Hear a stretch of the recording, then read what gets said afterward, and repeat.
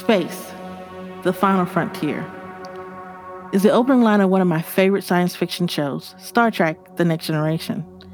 It is one of the many TV shows, books, and movies about space exploration that has captured the public's interest over the years. However, a production is scripted, but real life is more uncertain and intriguing. Which leads me to our next community conversation between two childhood friends whose fathers were on separate Apollo moon missions. Emory senior lecturer Tracy Scott and Diane Gordon Briggs discuss memories of their childhood watching the moon. I'm your host, Lolita Rowe, the Community Outreach Archivist at Emory University Library's Stuart A. Rose Manuscript Archives and Rare Book Library, and you are listening to Rose Library Presents Community 12, Conversations. 11, 10, 9, ignition sequence start. 6, 5, 4, 3, 2, 1, 0. All engine running. Liftoff. We have a liftoff. 32 minutes past the hour.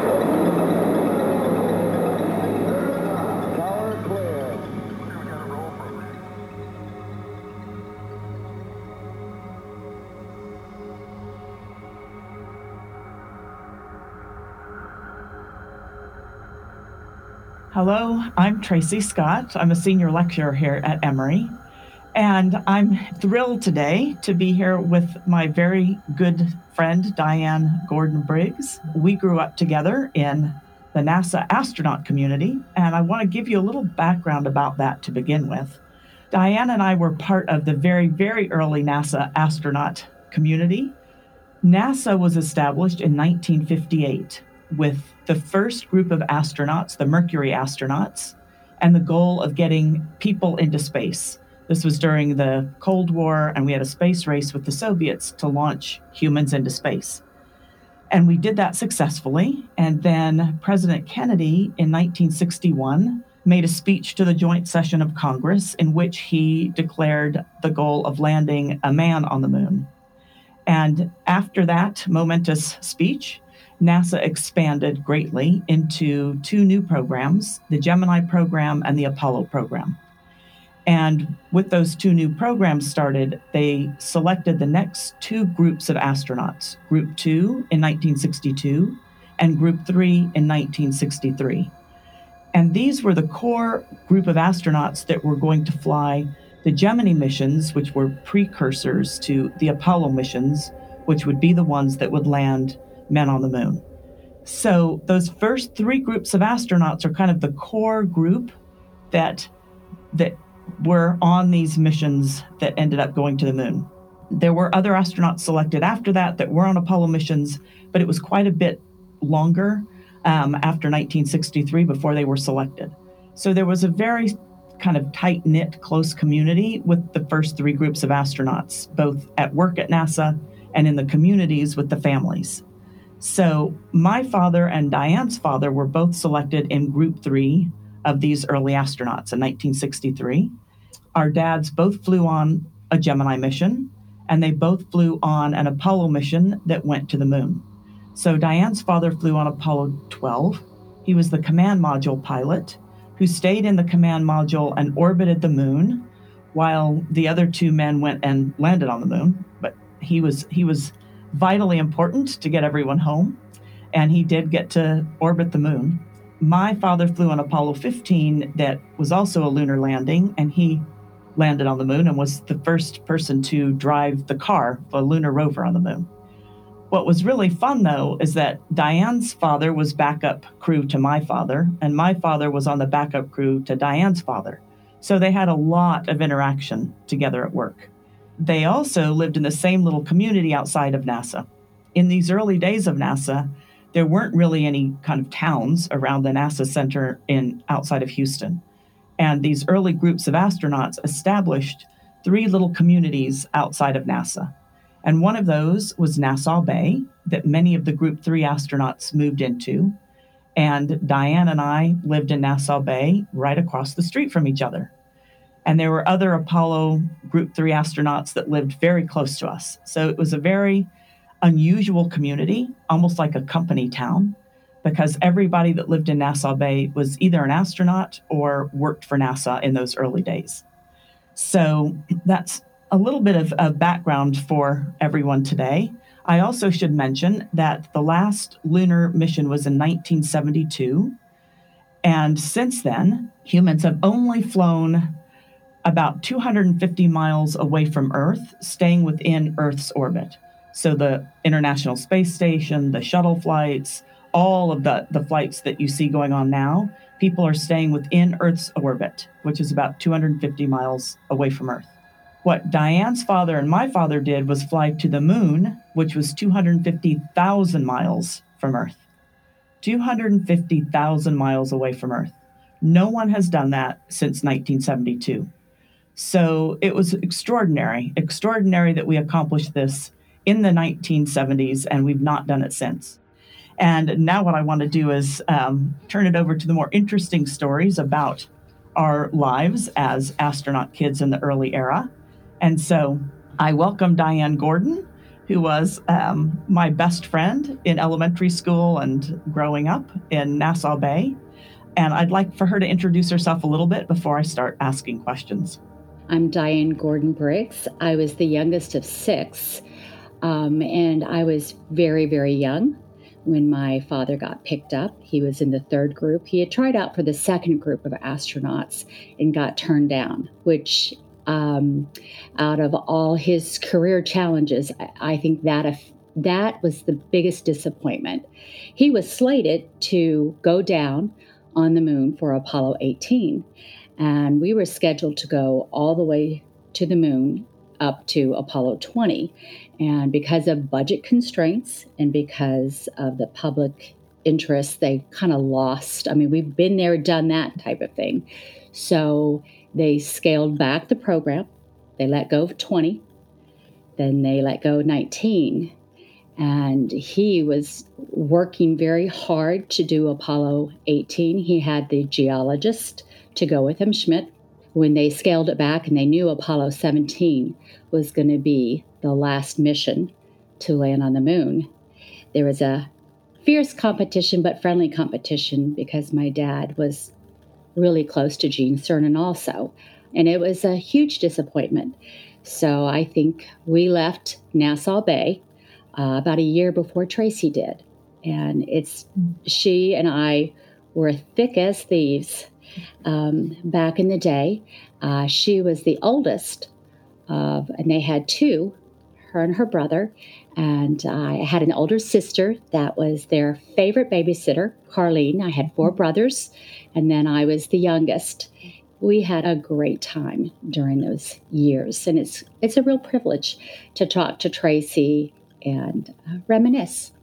To begin us off, Di, I want to ask you, our fathers had very unusual jobs compared to what most people were doing at the time. There were only 14 men in Group 3. There were only 9 in Group 2.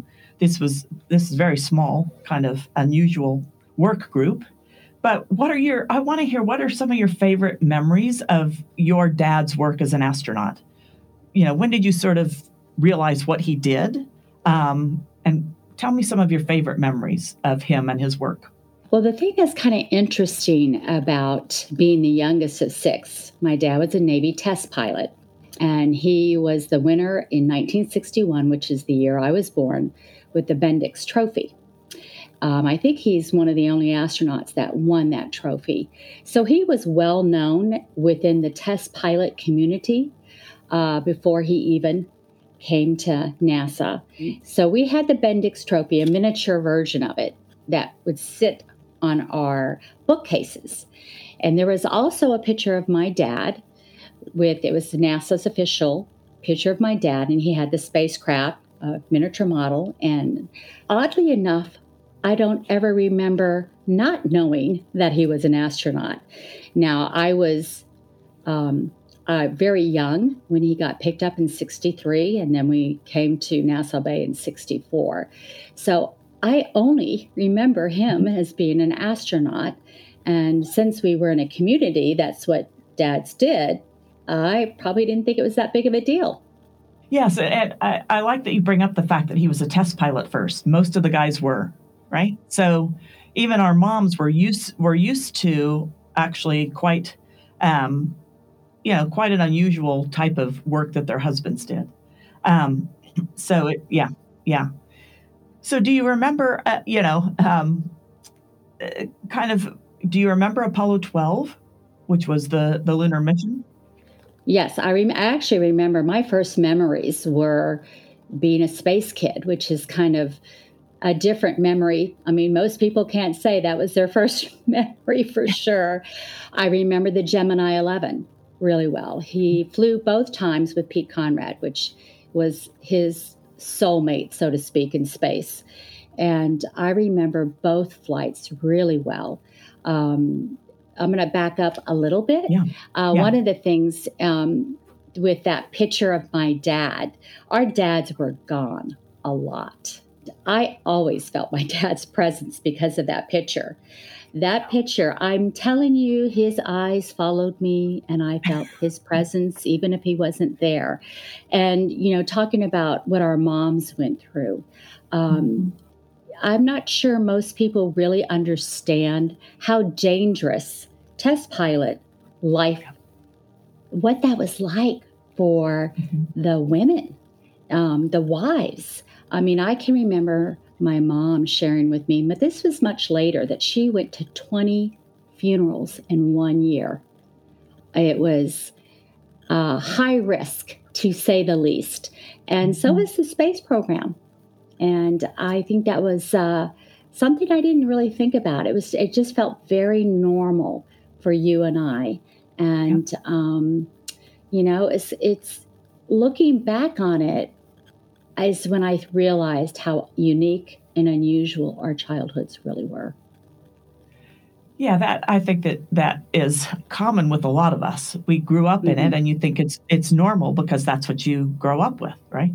And I am glad you brought up the how risky the test pilot life was, because in a lot of ways it was higher risk than the astronaut, because the guys were flying all the time and they weren't flying as much once they became astronauts. So tell me a little more about kind of what were some things that we did or that life was like that felt ordinary to us, but that other people would think was not so ordinary? Well, I think probably the first thing that comes to my mind is seeing your dads on TV, being interviewed. I think also of the times that we were followed by the media and taking pictures. I mean, my first memory was Gemini 11 and being outside and reporters and photographers taking pictures. We had a contract with Life magazine. They took a lot of photos of the life of astronauts and their families.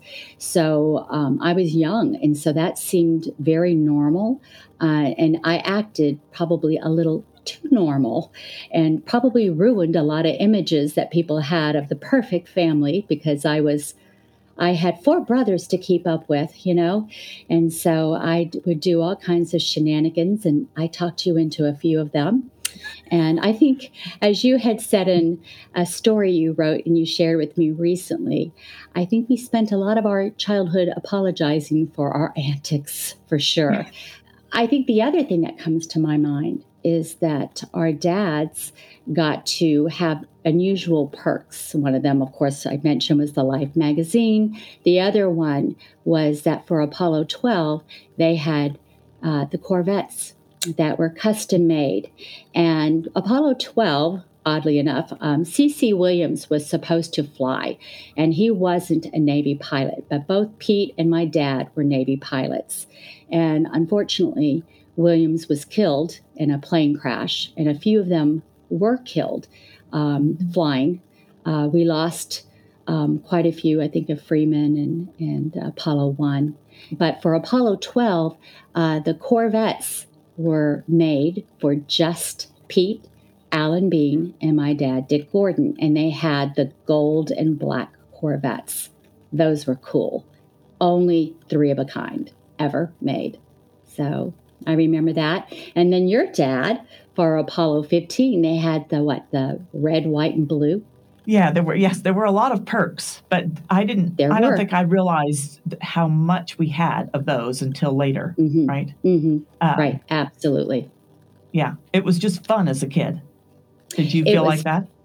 Oh, it was fun. And, the fact that your back driveway faced my back driveway. So we were at each other's houses all the time. And next door to us was the McDivitts, who flew Apollo 9.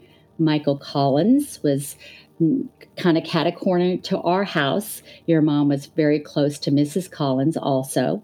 And down the street were the Cernans. Down from there was the Swikarts, the Beans. I mean, we grew up with that. And we grew up, the other thing that was probably people would feel, well, that was unusual, is that we would have bus tours that would kind of come through, because you could go to the Mission Control, NASA, where our dads would sometimes work. And then you could, take a tour ride over there and then come through the neighborhoods. And so you and I would be playing outside a lot, and they would be driving by. And I think we stuck our tongue out at many a buses that came by, much to our mother's horror, for sure. Yes. Well, think about it. As a kid, these tour buses are coming through your neighborhood to look at your house because your dad's an astronaut. The outside world is looking at our fathers differently than we are, right? Yes. And looking at us as families, astronaut families, differently than we feel like we are, right?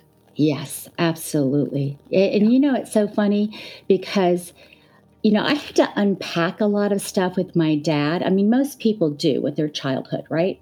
Their moms or dads, how they were raised. So I did a lot of that unpacking, but we had extra layers of unpacking. First, what our dads did was very unique, unusual.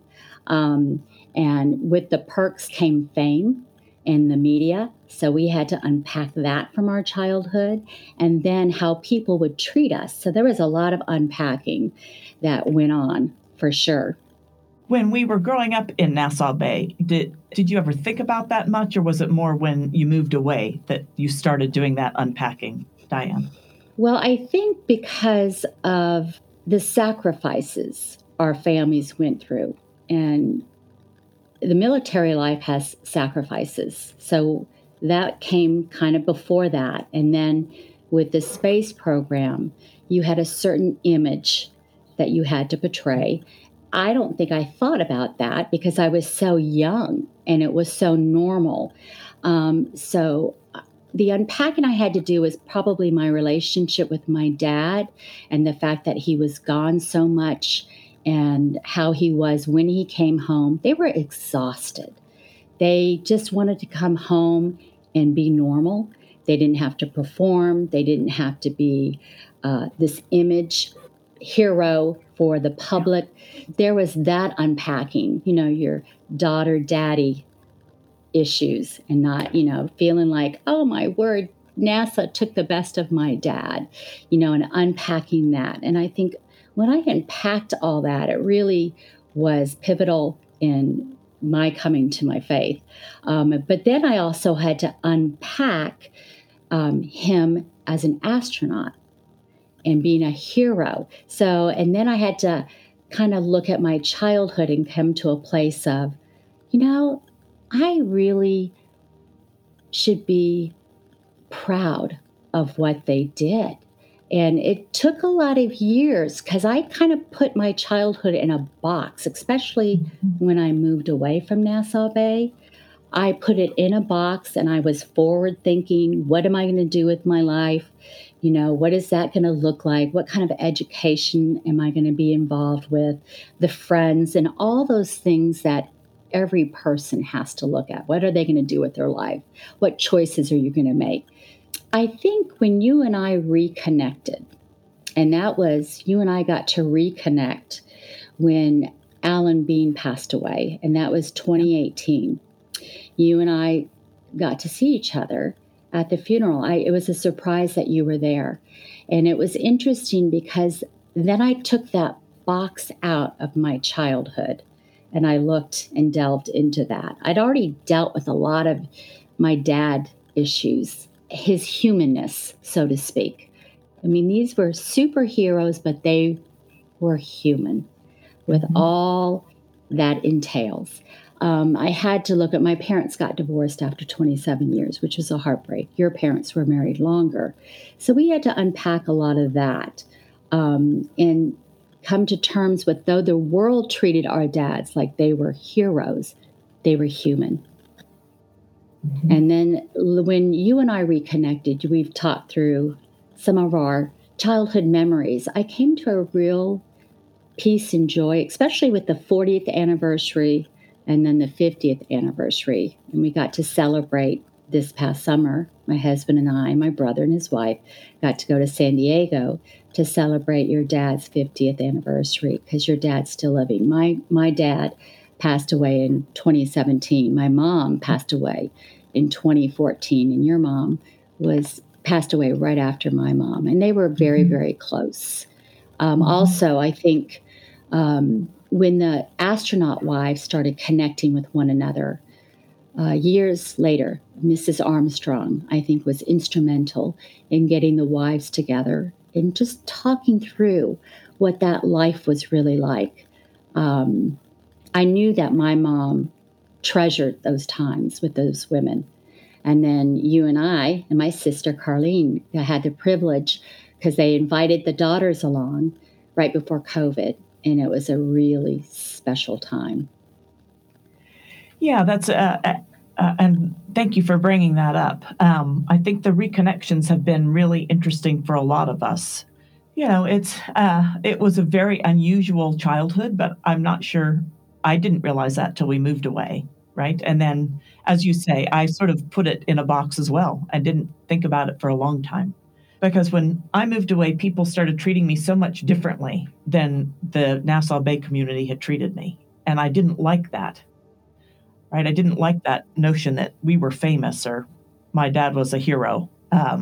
So I kind of bracketed that off for quite a long time. Having those communities, and especially the wives, kept in touch over the years, as Di said. They started doing these reunions every few years with the original wives. These were the wives that were married to the guys during the program, because most of them got divorced. But the wives would get together and, you know, do a long weekend and share their current lives, because they had a closeness from that unusual bond that we had when we lived around NASA during those early, moon landing years.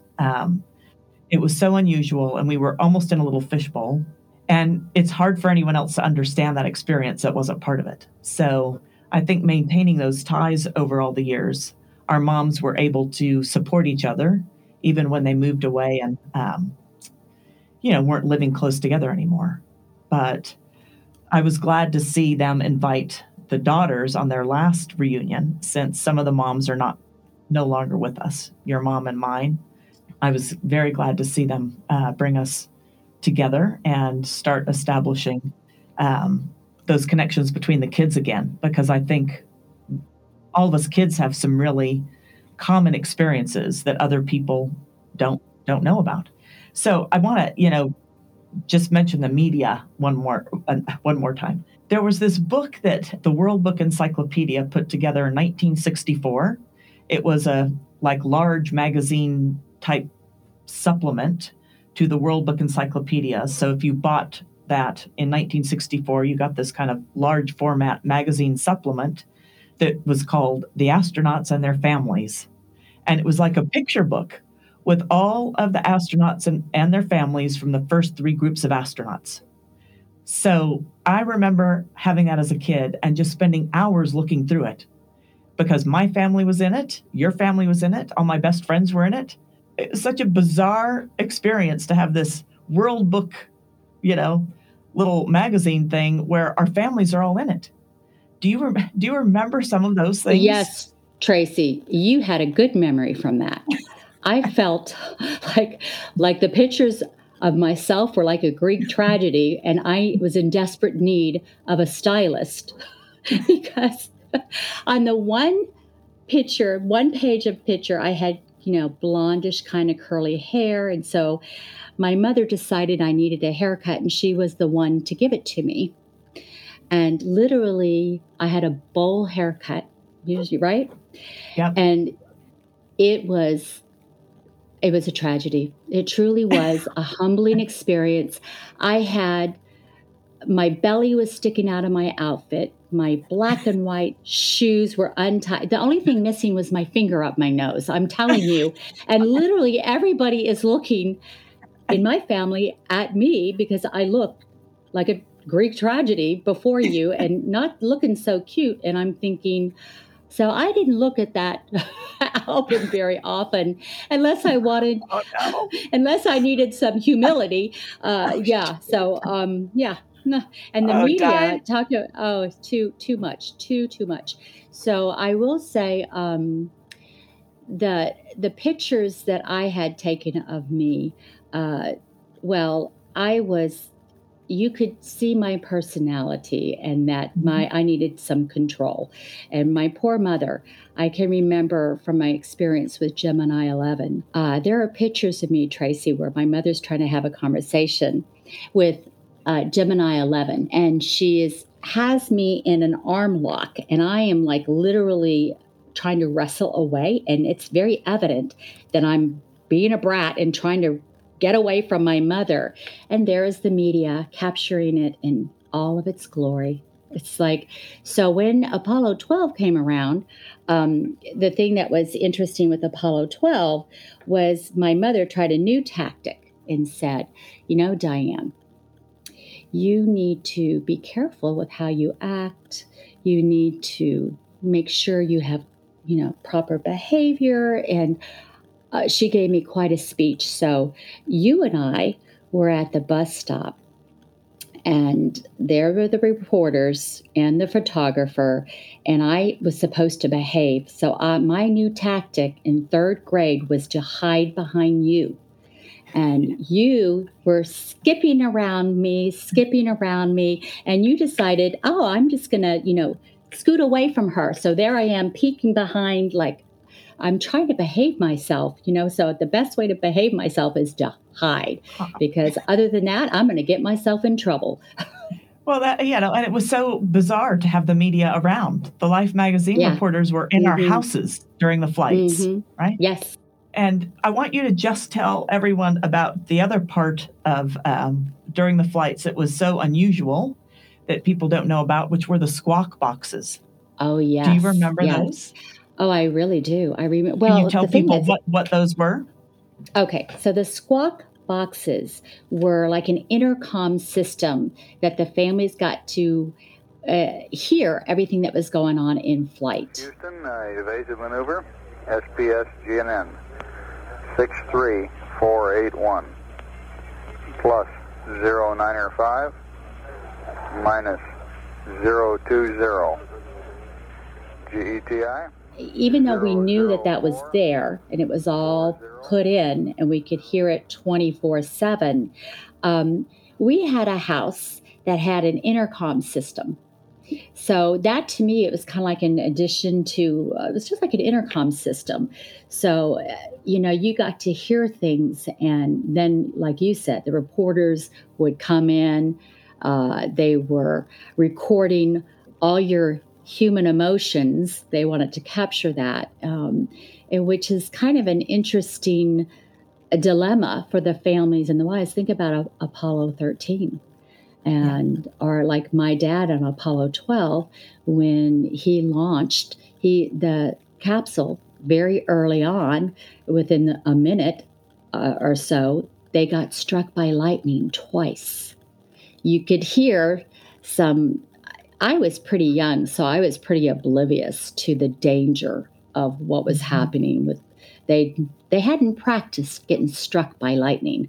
So, and later on, much later in my life, I found out that they just weren't sure if the guys were going to make it back home before Apollo 13. And Mission Control decided to let them go and have a ball, and we were going to find out if there was going to be damage to splashdown. They weren't sure what had happened if it had affected the parachutes when they would come splash down into the Pacific Ocean.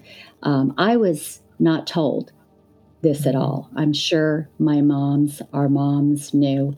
I just remember my mom made us go to church a lot because there was a concern, but I was oblivious to it. Yeah. Yeah. And it was interesting. We really were oblivious to those things. Our moms were the ones that shouldered that burden, right? They sure did. Yeah. Yeah. And your mom and my mom were very similar on, they were cut out of the same cloth, so to speak. Very stoic. I never thought of my mom as nervous. No. I found her very calm. I found her very peaceful and never knew about the dangers of the space program. I do remember Apollo 1. Do you remember that, Tracy? I do. This was the fire that happened on the pad. But before any of the Apollo missions launched, this was going to be the first one, and it was the fire that killed all 3 of the astronauts inside the capsule. My father was backup crew, so he was there that day. Yeah, and it was, I do remember those things vaguely as a child and how terrible they were. But I think, again, as being that young, we tended to bounce back and be a bit more resilient because I don't think we really understood what it meant. No. Really, yeah. I remember exactly where I was for that. We were in the kitchen, and of course, there was that desk with our intercom system, and it also had a radio. This was just our everyday intercom system. My mom having 6 kids, and instead of going up and down the stairs, she could call us on the intercom. And I remember the radio announced that there was a tragedy, and my mother was in the kitchen. That was the first time I saw her break down, because at that time they just said there was a tragedy. So we didn't know it was Ed White, Gus Grissom, and Chaffee. And I remember that was the first time I ever recall that there was danger involved. And the next time where I kind of unpacked that danger was the Challenger. I remember exactly where I was. I remember having a phone conversation with my mom, Tracy. And I remember being so struck with her reaction to it, because now she didn't have to hold it all together. I was older. I was an adult. I was working. And my phone conversation with her she was heartbroken, not for the lives that were lost, which I thought, that's kind of unusual, because she said they knew the risk. They were willing to pay the risk. But she was heartbroken for the families and for all the people involved within the shuttle program that had worked so hard to get these men and women up in the Challenger, and then it exploded. And she just they're left to pick up the pieces. And she was heartbroken because she knew firsthand, like your mom, how hard people worked. And our dads got a lot of the accolades, but a lot of these people involved in the space program, men and women, the doctors, just goes engineers, the flight directors, they dedicated their lives to protect and to have successful missions. So they were devastated that these tragedies happened. I completely agree with you. And I think that the public understood that better in a lot of ways with the Challenger than they did with the tragedies that happened in the early era in our community. Diane mentioned earlier that some of the guys in Group 3 died before they were able to fly. There were actually 3 of them who that happened with. Charlie Bassett and Ted Freeman and C.C. Williams all died in plane crashes before they were able to go into space. And then Roger Chaffee, who was in Group 3 as well, died in the Apollo 1 fire. Yes. I think that the devastation for their families was immense. It didn't get the coverage in the news media like the families and the groups did with the Challenger. NASA didn't want that in the media because they were still trying to launch these flights and get to the moon. And a lot of it was downplayed. And I'm not sure the families got the support that they got later on. And I've always thought that was tremendously awful in a sense. And I know our moms tried to support the wives, but it was so difficult for them when their husbands were no longer part of NASA. It was really difficult. So there's a lot of untold stories there that I don't think people are aware of. It tends to be a kind of mythologized time period, and we don't tend to think about the sacrifices that some of those guys made, and the families, as you said, the families. Yeah, the families really did. I don't know, Tracy, if you ever had a conversation with your dad about if he had any fear of flying or not coming back.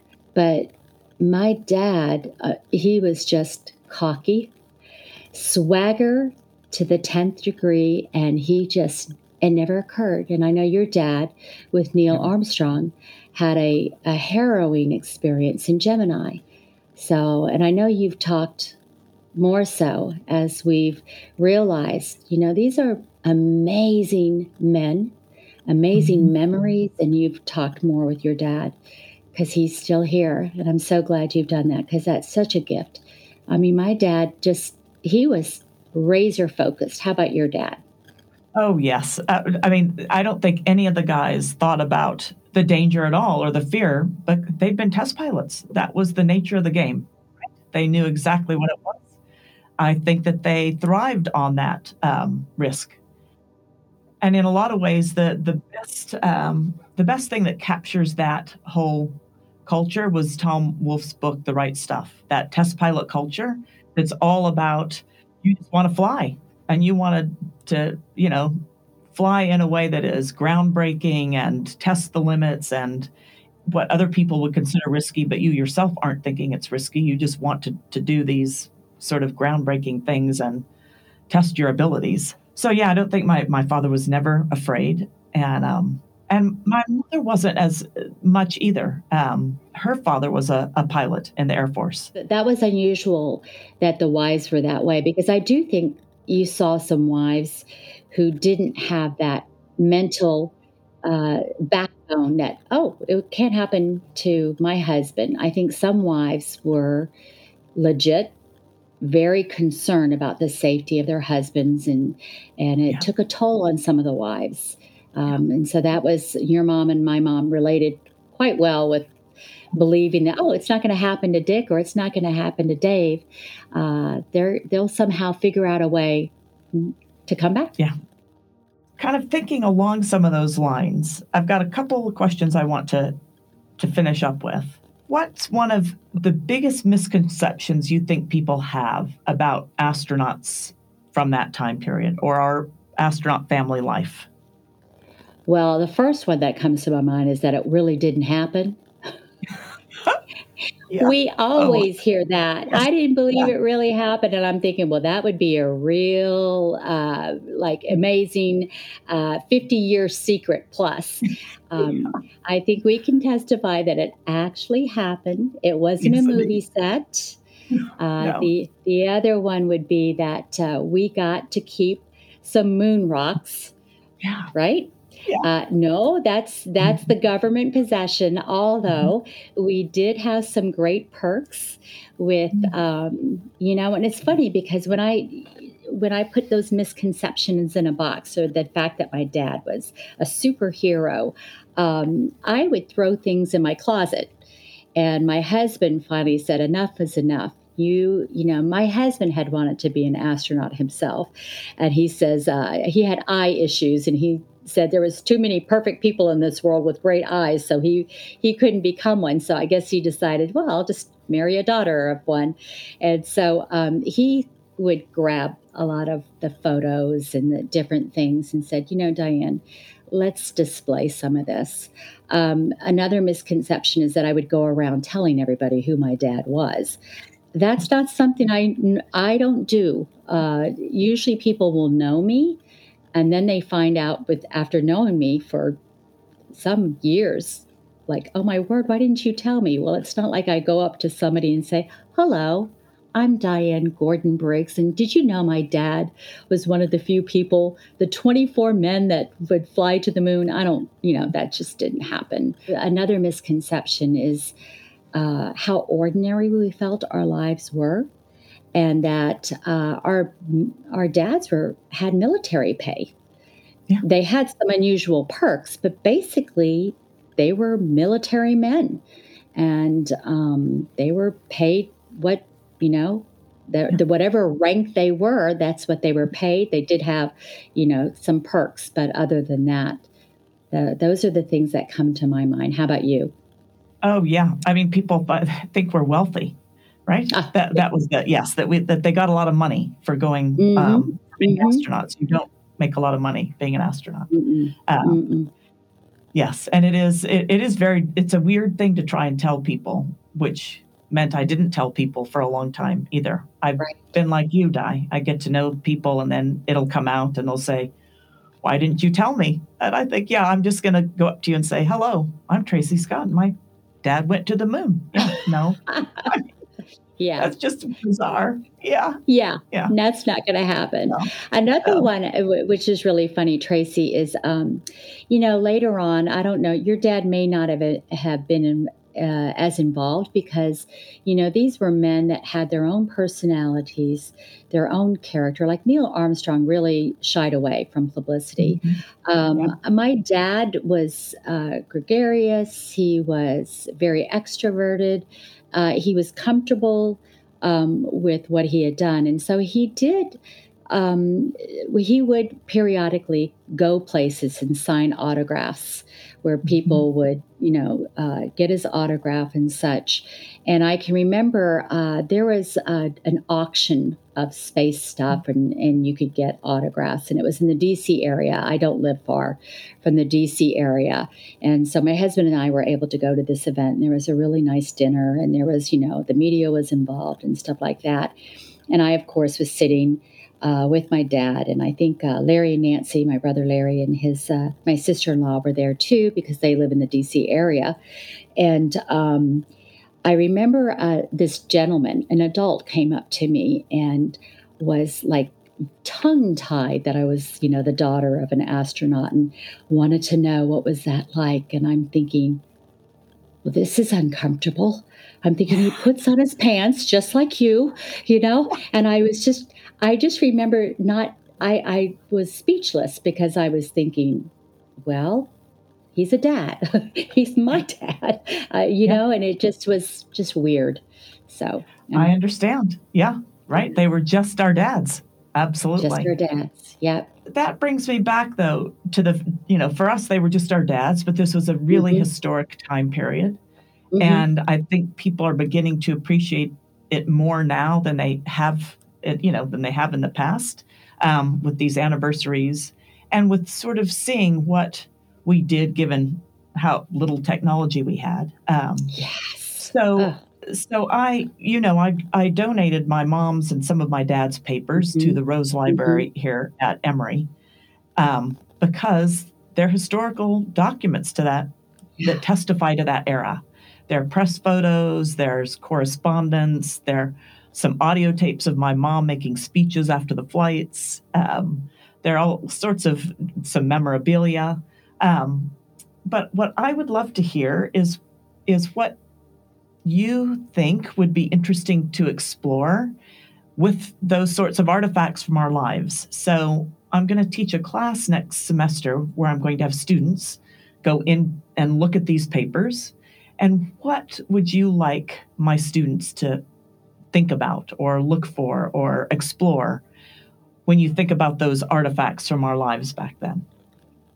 Well, first, I think your students are so blessed to have you as their professor. I think, and the legacy you've chosen to leave. I'm so proud of the fact that you've done this, Tracy. It's such a gift of inspiration because, as we've had the 50th anniversary for a lot of this, we haven't done Apollo 17 yet, Tracy Cernan's dad. But it is such an extraordinary time in our country. And during that time, it was also very similar to the times we live in now. Crazy times, chaotic times, but back then, it was a moment collectively that we came together, and we were so proud of what we accomplished. So the first thing that I think of that to look at would be what we can accomplish when we set aside some of our differences and we come together for a common goal. And we were in that mission because John F. Kennedy challenged us to be the first one in that decade, and we did. We not only did one, we did Apollo 11, and then my dad's flight for Apollo 12. We landed 4 men on the moon, and we brought them home safely. And our country came together, and our community was like that. We grew up in such a united community. So I think it would be very interesting for your students to see that effect of having a goal and a purpose, and how as a team we came together, because I think we need that now more than ever. Inspiration, and it was an inspirational time in our lives and in the life of this country. And then the other thing that I think is really interesting, and we talked quite a bit about it, is what fame does, not only to that person, but to those who are involved. I think I find fame to be an odd commodity, if I can say it that way. Yeah. And I think it would be fascinating for your students to look at people who weren't famous and became famous, and how it affects them, their families, their loved ones, those around them. So those are the two things that I think of. Unity and then fame would be the two areas. That's really fascinating. Yeah. Yes. And I those are things that I definitely want them to explore. With the goal that you mentioned too, the whole fact that early NASA the organizational culture was so different than it is now. Mm-hmm. It was much smaller.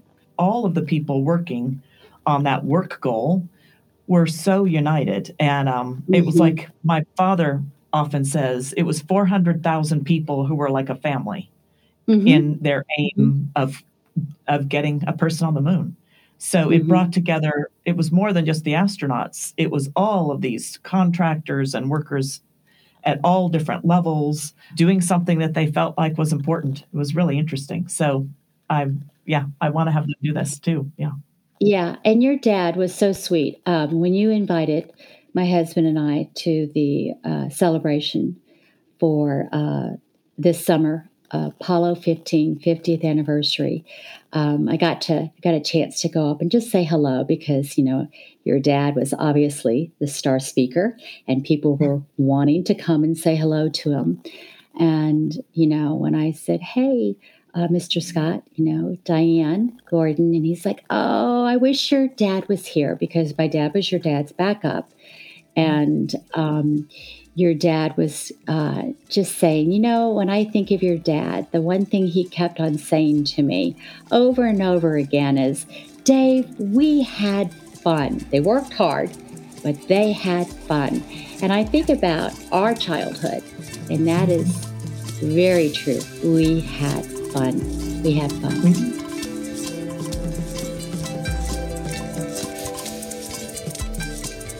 Community Conversations is produced by Lolita Rowe, Nick Twimlow, and Jacob Chisenhall, who also edits the show. Music by Sister Sai. We are grateful for the continued support provided by our colleagues at the Rose Library, including our director, Jennifer Gunter King. Special thanks to Tracy Scott and Diane Gordon Briggs, and the Emory Center for Digital Scholarship. For more information about the Rose Library and our other podcast series, please visit us at rose.library.emory.edu. And follow us on Rose Library's Instagram and other social media. And please, share with your friends. You can find Community Conversations on all your favorite podcast feeds. Join us in the new year on our next episode as Professor and Scholar Anthony Kuda explores the rich history of special collections at Emory University with his former teacher, Emory Professor Emeritus of English, Ron Schuhard. We'll see you soon for our next conversation.